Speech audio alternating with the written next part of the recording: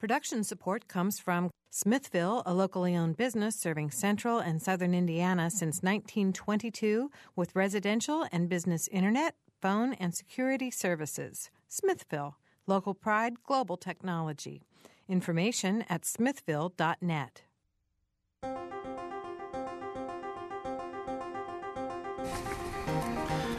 Welcome to Noon Edition. I'm Bob Zaltzberg, editor of the Herald-Times, along with co-host Mary Catherine Carmichael from Leadership Bloomington, Monroe County. And today we're going to talk about what's going on with the Indiana General Assembly. With us in the studio is Marjorie Hershey, professor of political science at Indiana University, and of course we fondly refer to her as our political correspondent here on Noon Edition.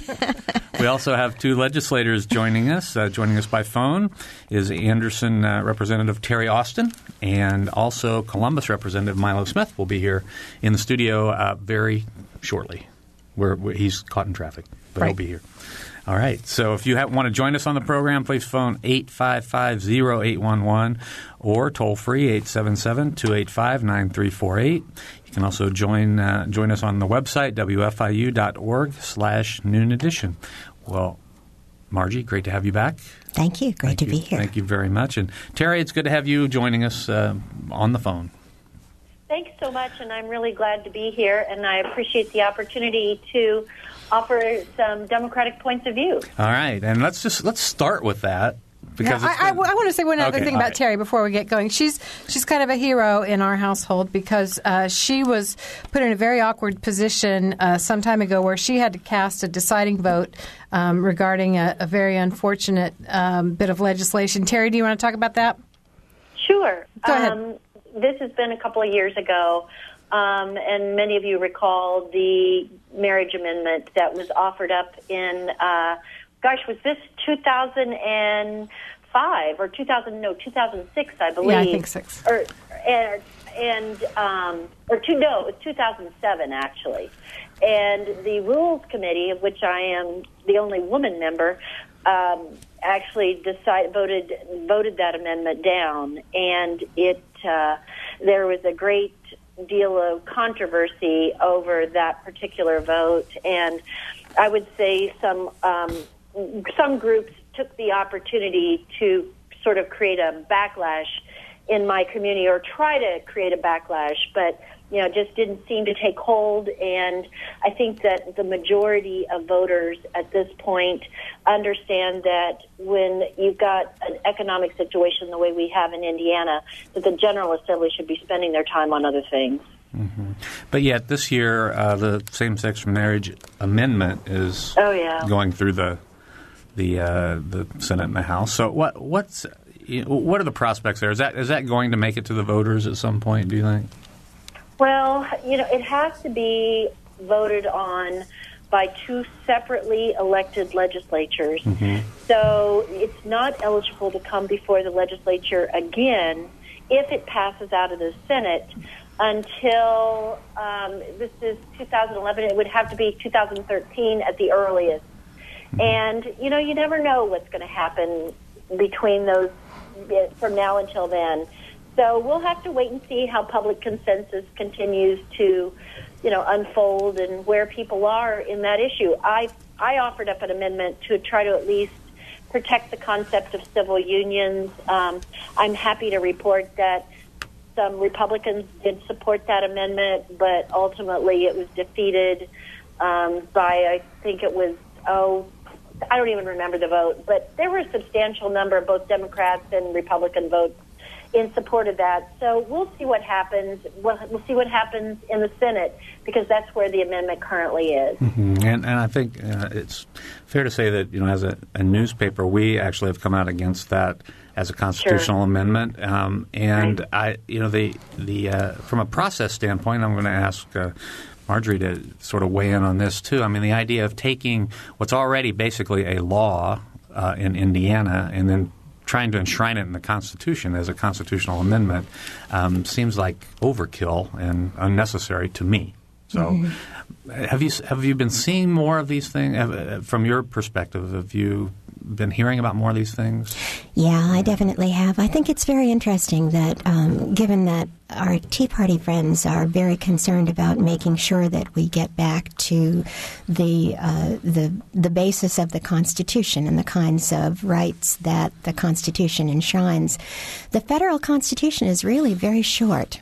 And it's not very short because the founders sort of didn't have enough time to write a long one. It was short because they wanted to make absolutely sure that over time it could be tailored to the needs of changing times. And they obviously wanted only to be able to get those principles down that everybody could agree on.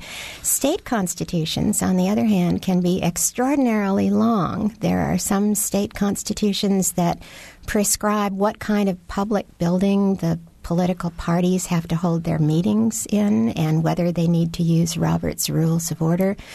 It's really worth asking whether we might not go back to the wisdom of the founders on this one and say, let's leave constitutions for the absolutely most important rights and not use them to take away rights that at some later point people might realize are lacking.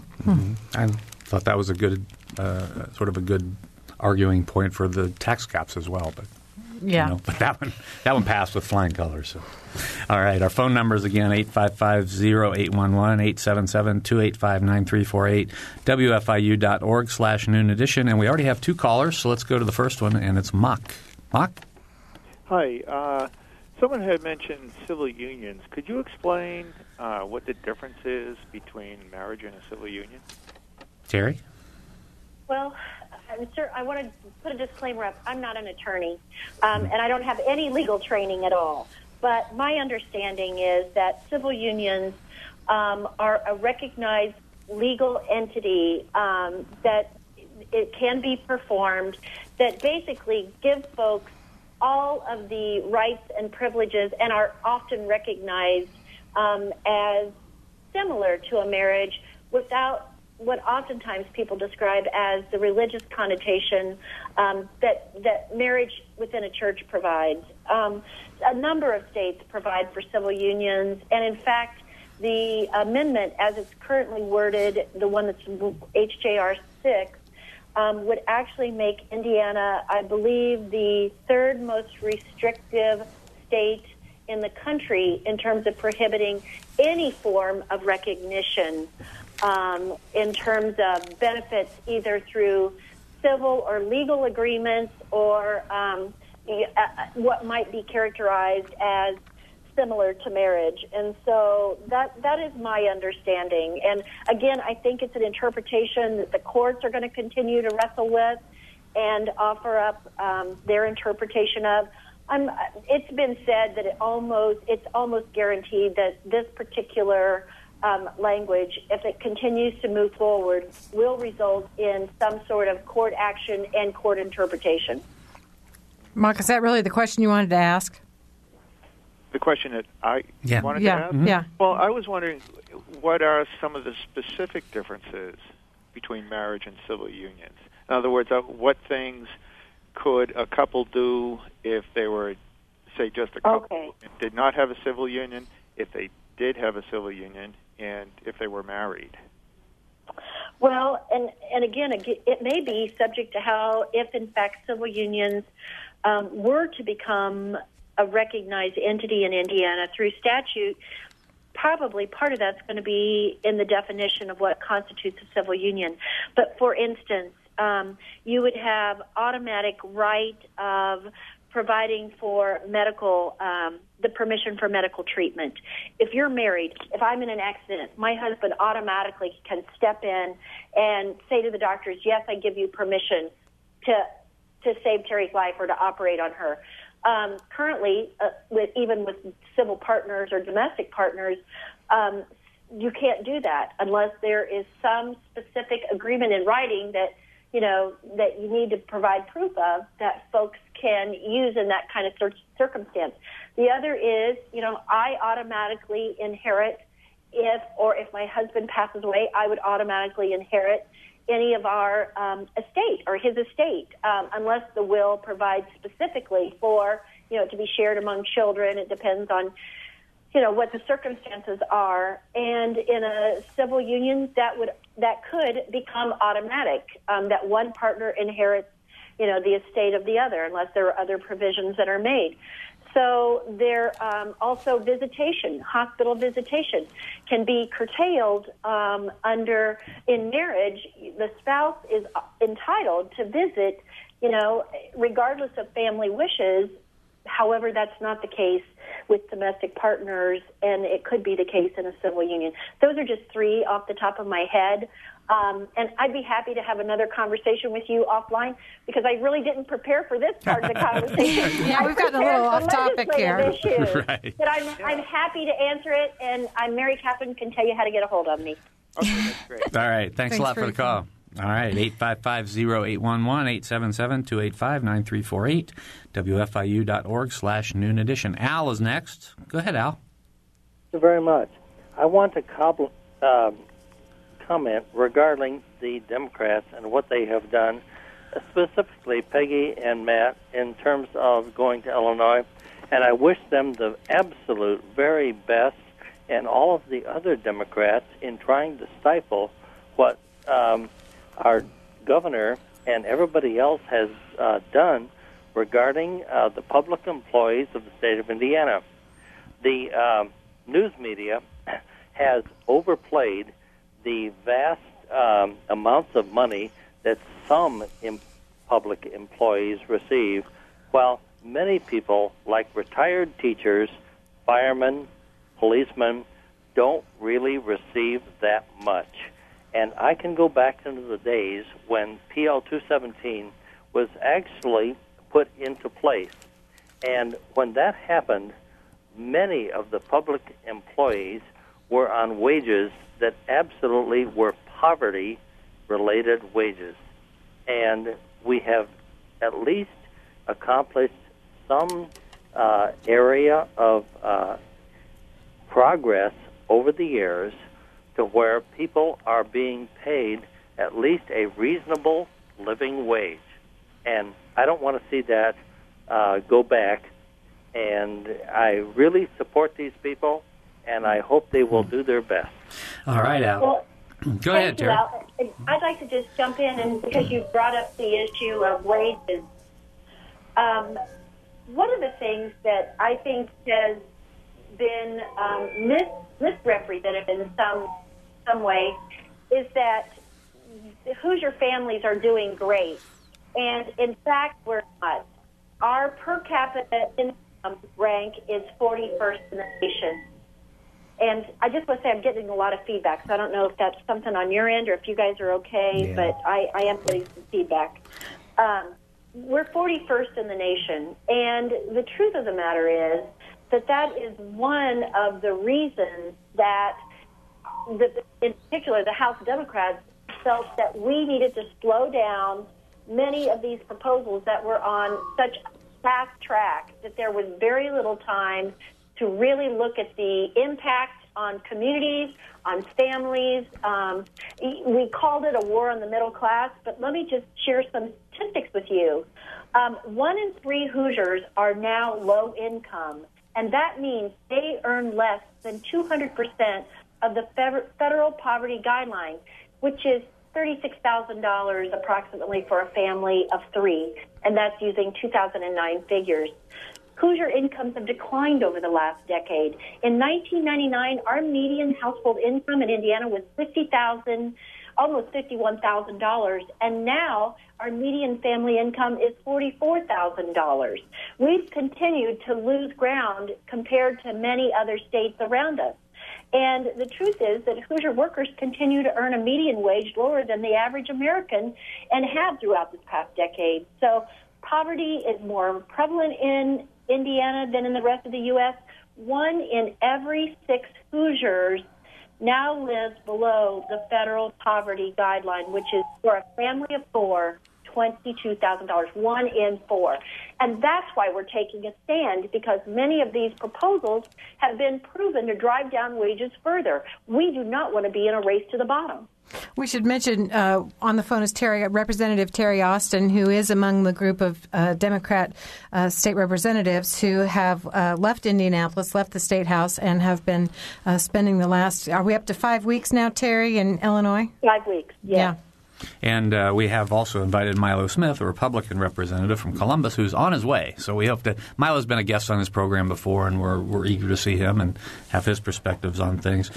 Terry, I just wanted to ask you to connect the dots even a little bit more specifically, because you talked about the poverty levels in the state, and 1 in 3 Hoosiers are low income, 1 out of 6 are under the poverty level. And you said some of these proposals would drive down wages even more. Could you be specific, connect the dots on why you felt the need? Mm-hmm. Absolutely. Well, first and foremost, the issue that sort of was the straw that broke the camel's back was the right to work bill. But that was not the only reason or the only piece of legislation that caused the Democrats to say, stop, wait, we're going to leave the state if that's what it takes to get a chance to have some input on this, and at least to give the public a chance to have some input and to understand what is happening. So right to work was certainly one of the issues. In right to work states, which, by the way, there hasn't been a single state that has passed right to work in the last 25 years. Oklahoma was the very last state.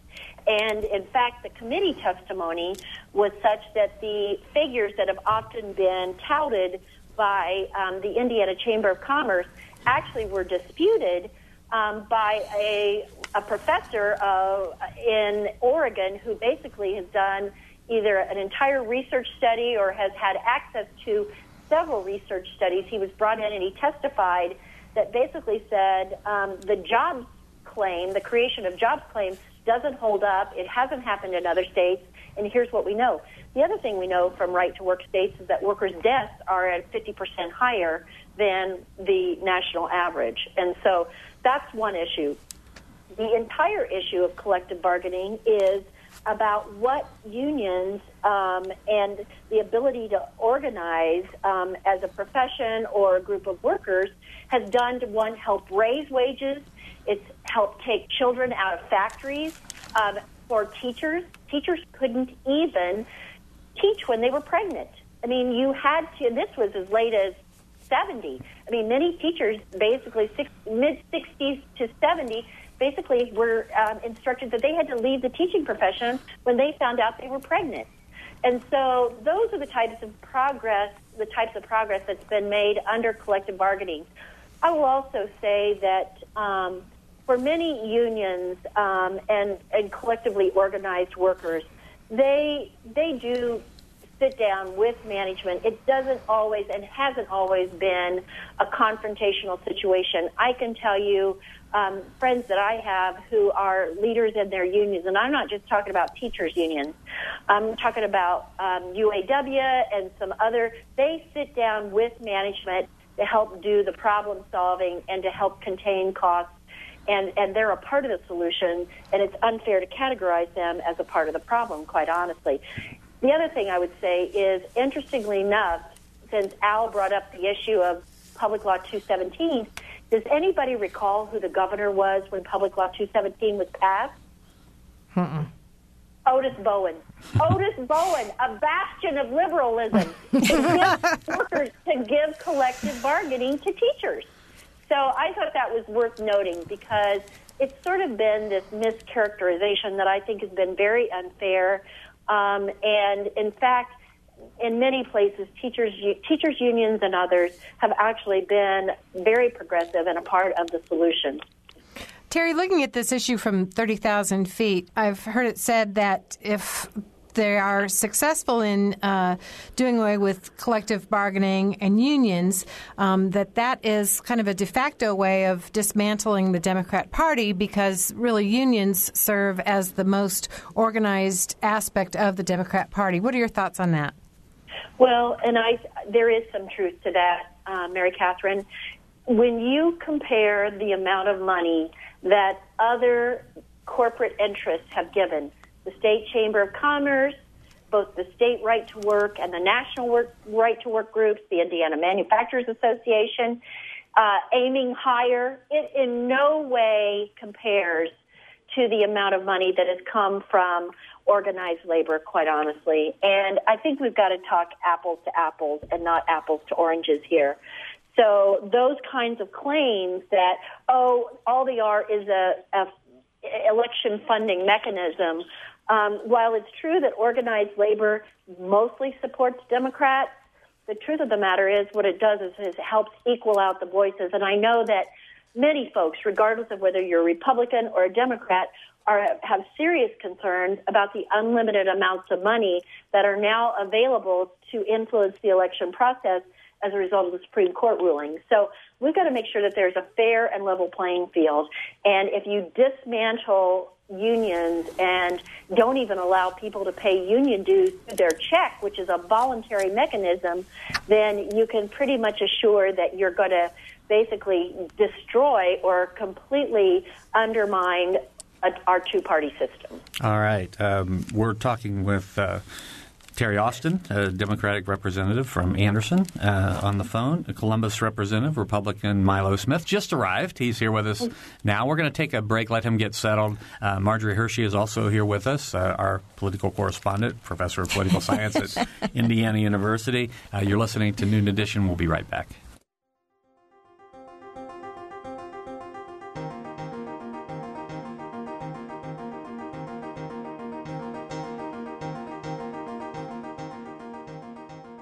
This is Noon Edition on WFIU. Production support comes from Smithville.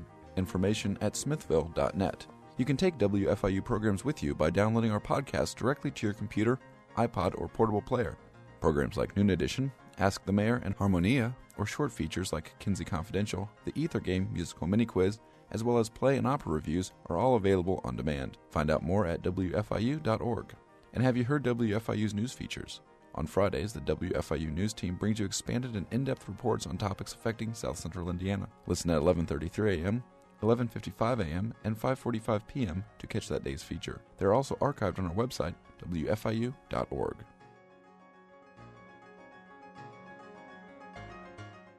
Welcome back to Noon Edition. I'm Bob Zaltzberg, editor of the Herald-Times, along with my co-host, Mary Catherine Carmichael from Leadership Bloomington, Monroe County. We're talking about the Indiana General Assembly today. Marjorie Hershey is here, professor of political science at Indiana University.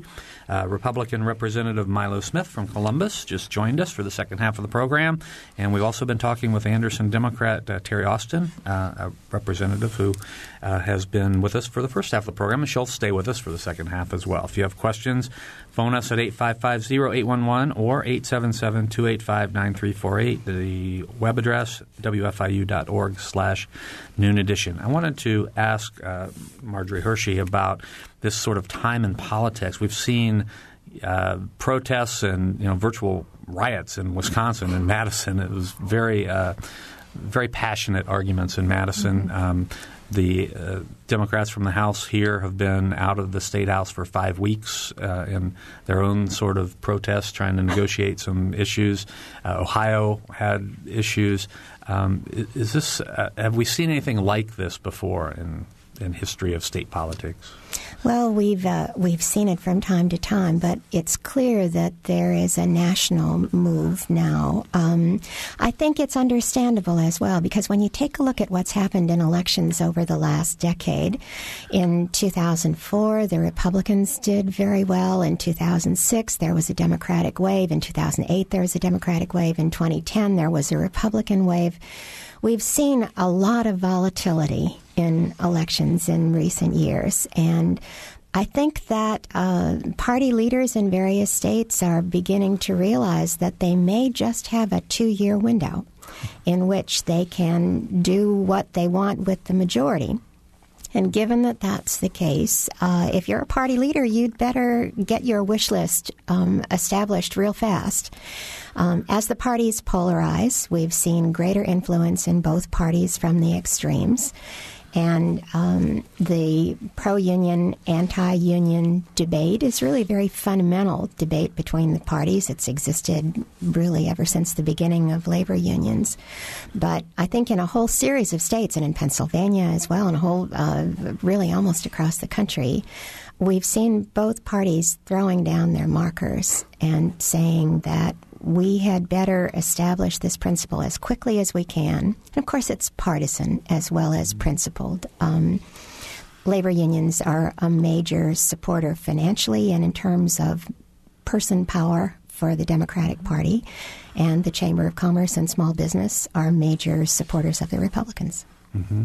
Well, let me sort of follow up with you, and then both Milo and Terry can weigh in on this. I mean, as a citizen, a Hoosier, somebody who lives in the state and this nation, the notion of every 2 years having major pieces of legislation that might, legislation might pass in 2 years, and then 2 years later it might get rescinded, something totally different direction. Then 2 years later it might get rescinded again or repealed and go a different direction. Mm-hmm. We're seeing that in Washington now with health care, where the Obama administration and the Democrats passed national health care, or some kind of health care bill, and now the Republicans are calling it Obamacare and want to repeal it. I mean, as a citizen, that doesn't seem like very good government to me. Okay, except it's the government that we're asking for. As with Pogo, if we are looking for the enemy, it is us. The issue here is that we're closely divided as a nation. We have pretty equal numbers of Democrats and Republicans, and so it's fairly easy to get wave elections. The thing that's interesting is that we have changed from a nation that had fairly closely divided congressional districts that resulted in a fairly closely divided nation to a nation that has pretty one-sided congressional districts that offset each other because there are about equal numbers of very strong Republican and very strong Democratic districts. And so that's why we can get these very strong swings.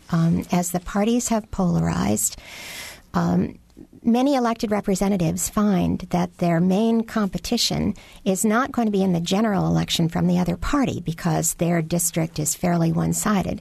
It's going to be in the primary from people who are more extreme than they are in their own party. And that means that the representatives are pulled to the extremes increasingly. So with this closely divided nation, when we have independents swing to one side and then to the other, we tend to get more extreme legislation. Mm-hmm. It is probably a bad idea for government because of the fact that what we need from law is some level of predictability. People who are business people who are taxpayers need to have a sense that in 2 years things are not going to be the exact opposite of what they are now.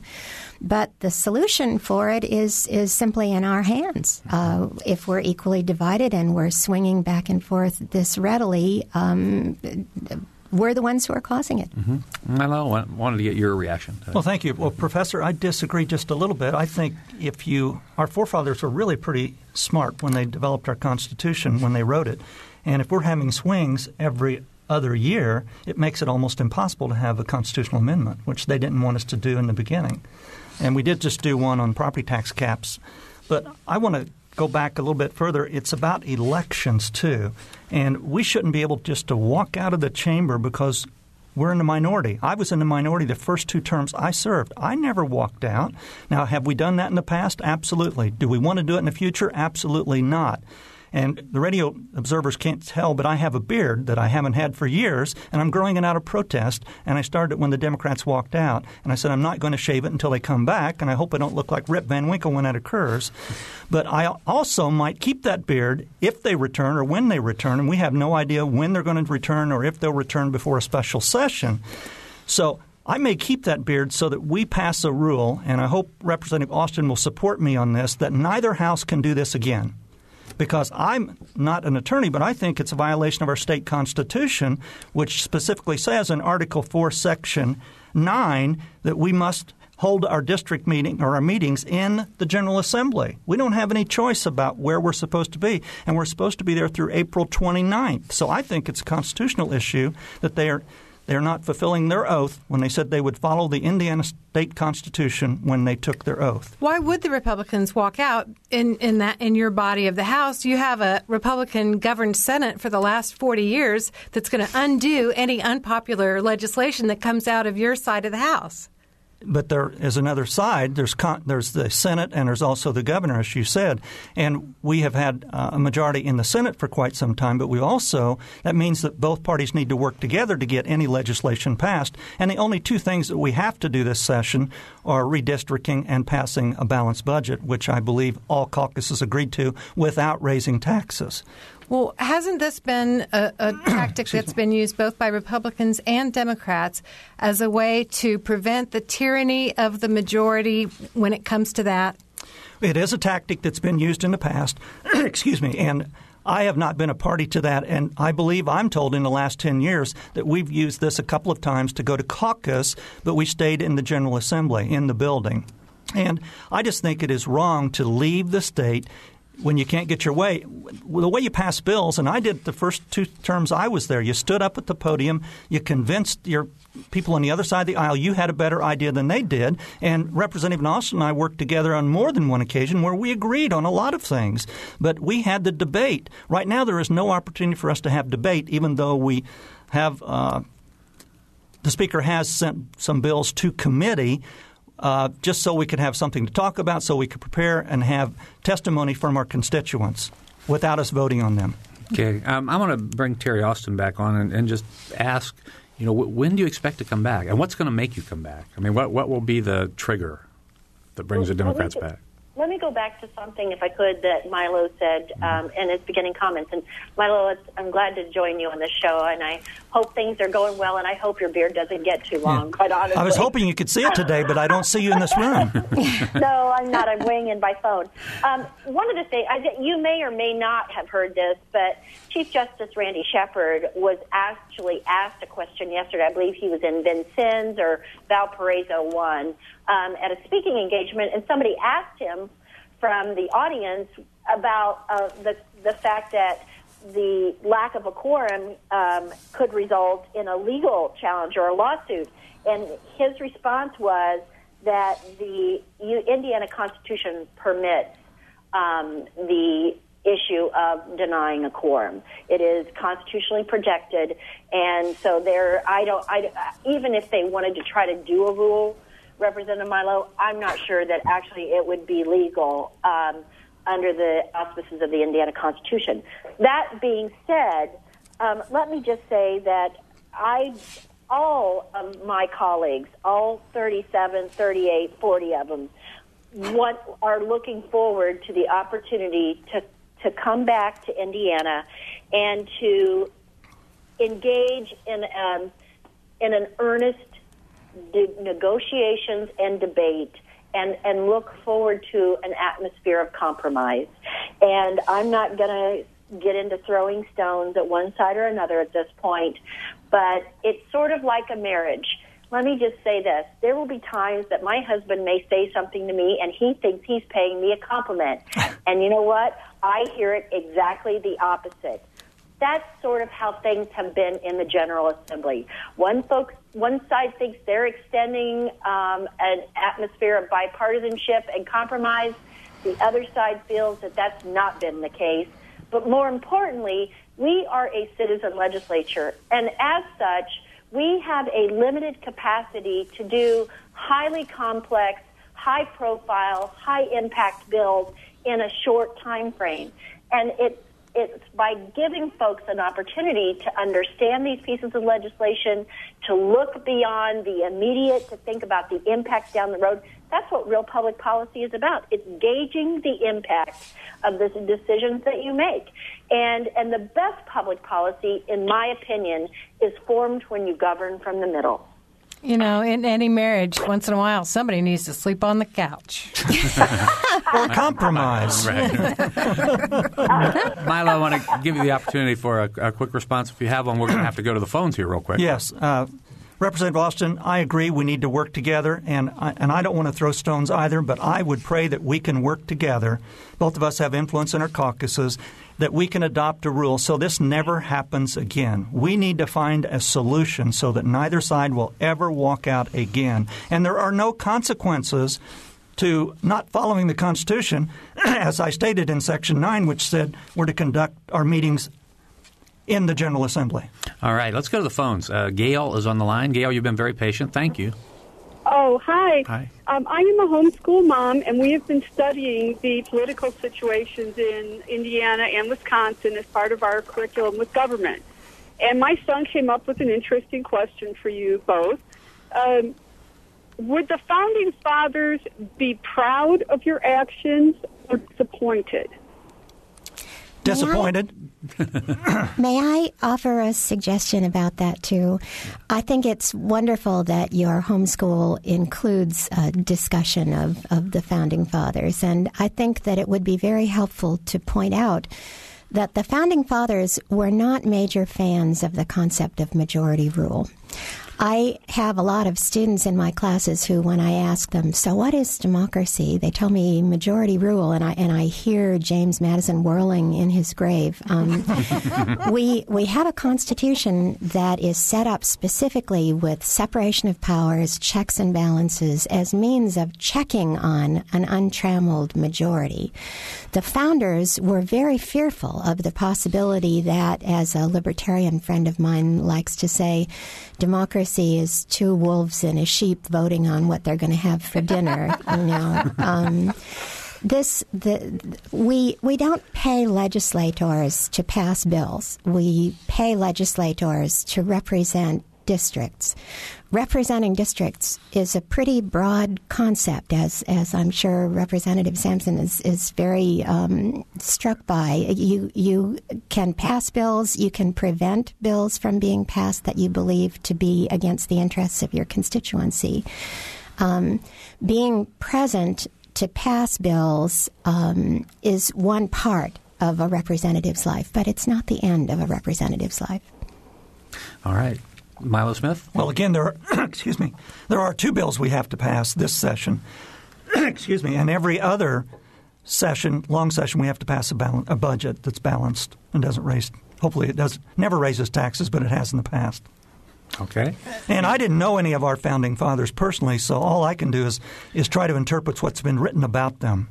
Well, they've written a lot themselves, actually, Mr. Smith, and the Federalist Papers is a pretty lengthy volume, but I'd certainly commend it. It's a fascinating one. Terry Austin, reaction? Well, I'm an educator, and I have many friends who also homeschool, and I want to applaud you, first of all, because it is a tremendous commitment to do that. I would also say, I don't know whether I would say that they're disappointed or proud, but what I would also say is that Mary Catherine is right, or whoever said this, we are elected to represent our districts. We're not elected out of Indianapolis. We're not elected out of Washington. And in fact, I know that many of these bills are going to be very harmful to my community.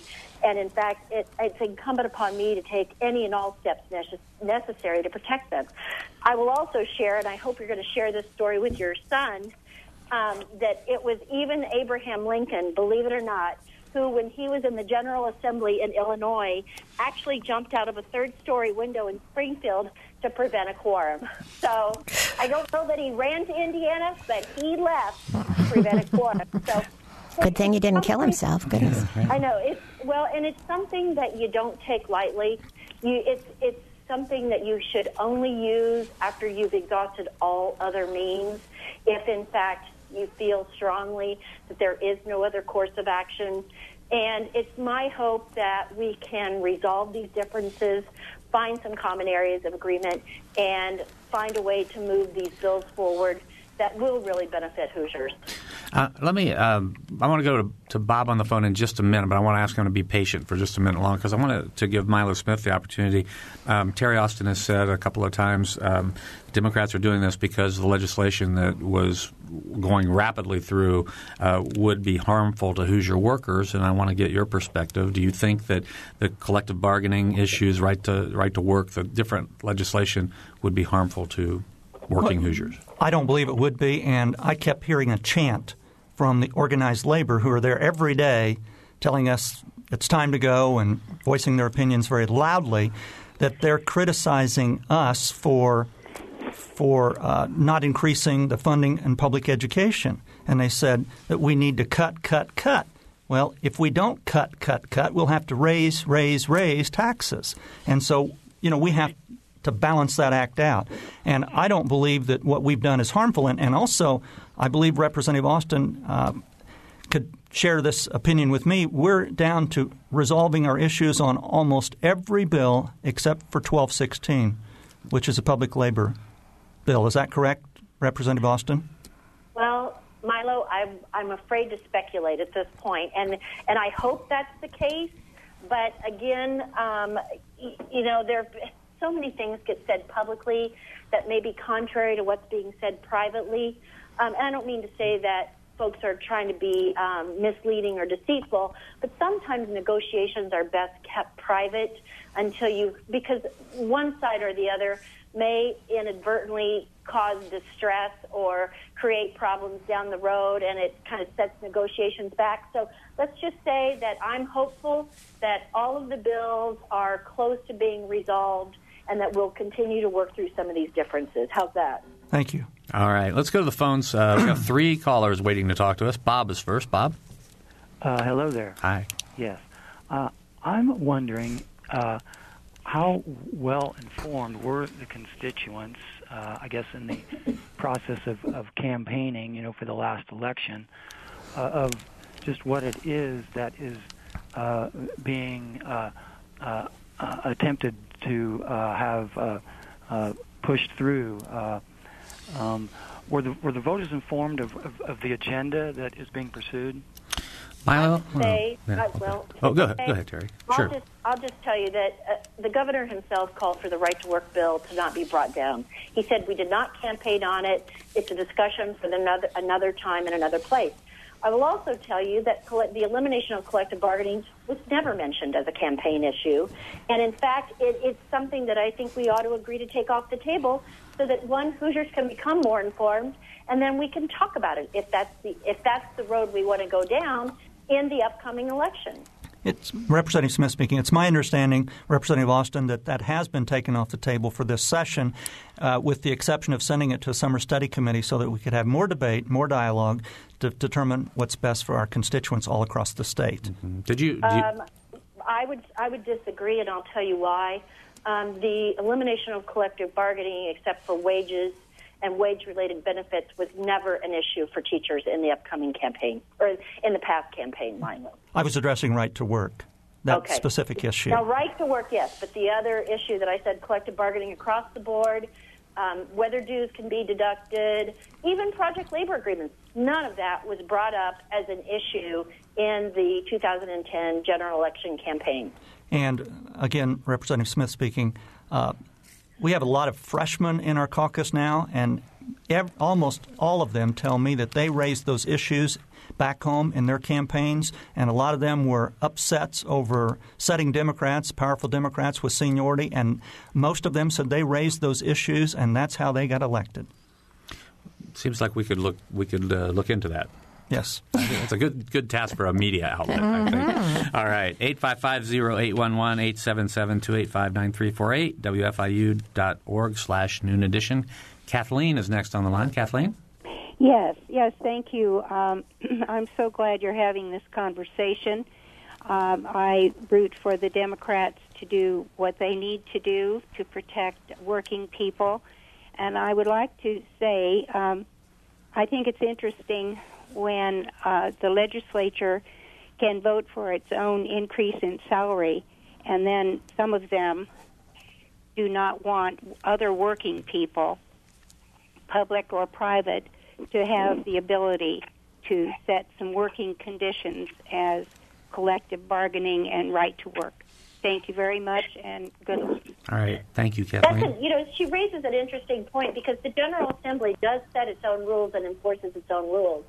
And we also do vote on our own pay salary, although it doesn't happen frequently. And it did strike me throughout this debate that why is it that it's okay for us to be under a separate set of rules when it's not for other public employees? I agree. And Representative Austin, before I was elected, when I was running for this office, I was told that there was a 4-for-1 retirement plan, which wasn't anywhere else in state government. There was health care for life, and if you happened to get a divorce while you were setting, your ex-spouse would have health care for life. And the reason that those things were done, I'm told, was because there was no pay increase for a number of years, and I don't know whether it was 20 or more. The salary was $11,600 plus all those other benefits. So one of the first things I voted for as a freshman was that we would treat ourselves like other state employees, and we would have full disclosure of how we were being compensated. And our compensation is tied to a percentage of what the local judges make, and we are not accepting a salary increase. And if you haven't heard that, we, the Republicans, are not supporting a salary increase this year or next year. Right. All right. Well, and while we're talking about salary, because I know this is an issue that was brought up earlier, I want to make sure that everybody understands that the members of the Indiana Democratic House Caucus are not accepting a single day's pay from the minute they left the Statehouse. And in fact, many of them who our paychecks were in the pipeline for that particular week, they have actually written checks, and those checks will be turned over to the state in full reimbursement of that first week that was already paid. And Representative also talked about the per diem pay. It's not the pay for setting as a state representative. We receive most, if not all, of our salary in the first 3 weeks we're in session, and that money has already been deposited in everyone's account. And that may be something that we change, Terry, in the future, is that we don't pay ourselves the second half of our salary until we pass a balanced budget on April 29th. Or until the session ends. Yeah, make everybody wait either until one. the session ends. Agreed. Maybe we can work together on that. All right, let's go back to the phones. And Wayne? Hi, about teachers and labor unions. You know, there's a good reason why that great labor union leader, George Meany, he joined President Franklin Roosevelt to say that government workers should not be allowed to have unions. And the reason for that is that people elect the government, unions are people, and the unions are acknowledged to be the greatest contributor, the greatest allies of the Democratic Party. So the unions, in large part, control the Democrats. So when the teachers' union is negotiating with the Democratic politicians, they are negotiating with people who are beholden to them. Instead of having an adversary across the bargaining table, they have a subordinate across the bargaining table. It has been disastrous for education, and it's got to end. All right. Thank you, Wayne. Thank you for your comments. May I have a quick response to that? I am not against any form of union. My position is that you ought to have a choice whether or not you belong to a union. When I was a kid, I worked at Cummins Engine Company, and I'm now told that I didn't have to join the union. But I was told then I had to join the union, pay dues, and the union – and there's good reason for unions' existence to represent the people they work for. And just a real quick story. In 1971, Cummins had a 3-month strike, and they had 12,000 employees in 1971. They were out for 3 months. They lost a lot of contracts to their competitors. The management of that company said, this will never happen to me again, and they opened a new plant in Jamestown, New York, and Charleston, South Carolina. Now we have 6,000 employees 40 years later in Columbus, Indiana. And the unions and the companies need to work together so that the companies can be profitable and share the benefits of that success with their employees. All right. Terry? I agree with Milo. And right now we do not have forced union membership. However, what people do have to do, except for teachers, they have to pay because unions are forced to bargain for everyone, whether you're a union member or not. So everybody benefits from the negotiations process and the benefits that are then agreed upon. And is they're asked to help contribute and support that work that everybody benefits from. And to me, I don't think that's unreasonable. It's sort of it's saying if I'm going to benefit, I have an obligation to help pay my portion that gives me an improved standard of living. All right. Thank you very much. I'm going to go to Dan very quickly. But Dan, this has got to be a very quick question because we've got just 3 minutes to go. Dan? During the Civil War, I believe it was Illinois elected an anti-war state legislature. and the Republicans walked out. Mm-hmm. So it's kind of ironic, but maybe a necessary, but messy, but necessary part of democracy. All right, Dan, thanks for the comment. Okay, we've got about 3 minutes to go. And I want to give each of you a chance to sort of sum up where we are, because this is obviously a very hot topic. So, Milo? Well, go ahead, Terry. Let's let Terry go first. I haven't seen her for a while. Right. Well, Milo, go ahead. I'm sorry. No, you go ahead, Terry. No, please, go ahead, Terry. It's my hope that when we do come back together, we can do so in an atmosphere of trust, respect, and dignity. It is, and again, I'm going to use a marriage analogy. Once you've entered into marital therapy or counseling, one of the first rules is you don't bring up the past. And the same thing goes as a teacher. I learned a long time ago when I taught emotionally handicapped kids, which, by the way, was the best training ground for the General Assembly you could ever have. Mine's being an elder at church. Is that you don't bring up the behavior of yesterday, because every day starts fresh. Both of us need to impress upon our colleagues and our leaders that this is a clean slate. We don't need comments at the mic or things that basically innuendos or comments from either side about what has transpired up to this point. Let's start fresh. Let's build those relationships that have been lacking in the first half, and let's try to move this forward for the benefit of the people of Indiana.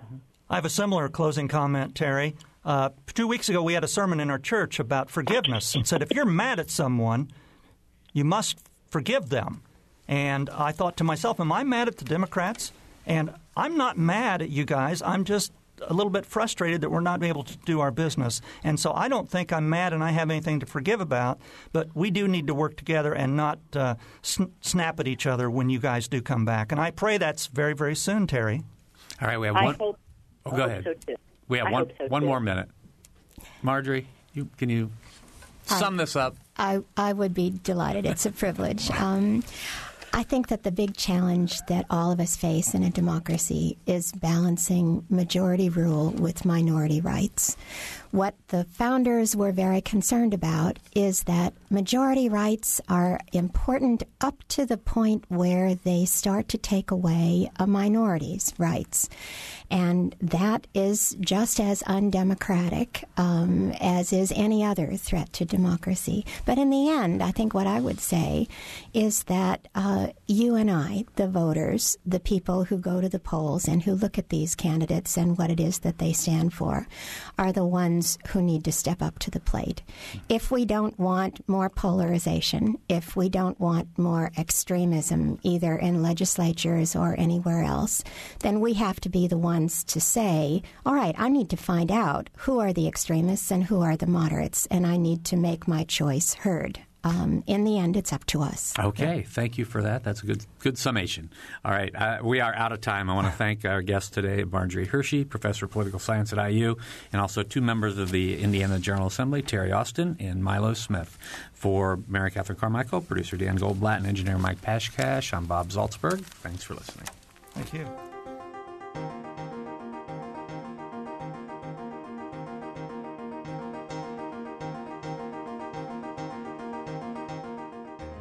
Noon Edition is a production of WFIU and the Herald Times. A podcast of this and other WFIU programs is available at wfiu.org. Production support comes from Smithville, a locally owned business serving central and southern Indiana since 1922 with residential and business internet, voice, and security services. Smithville, local pride, global technology. Information at smithville.net.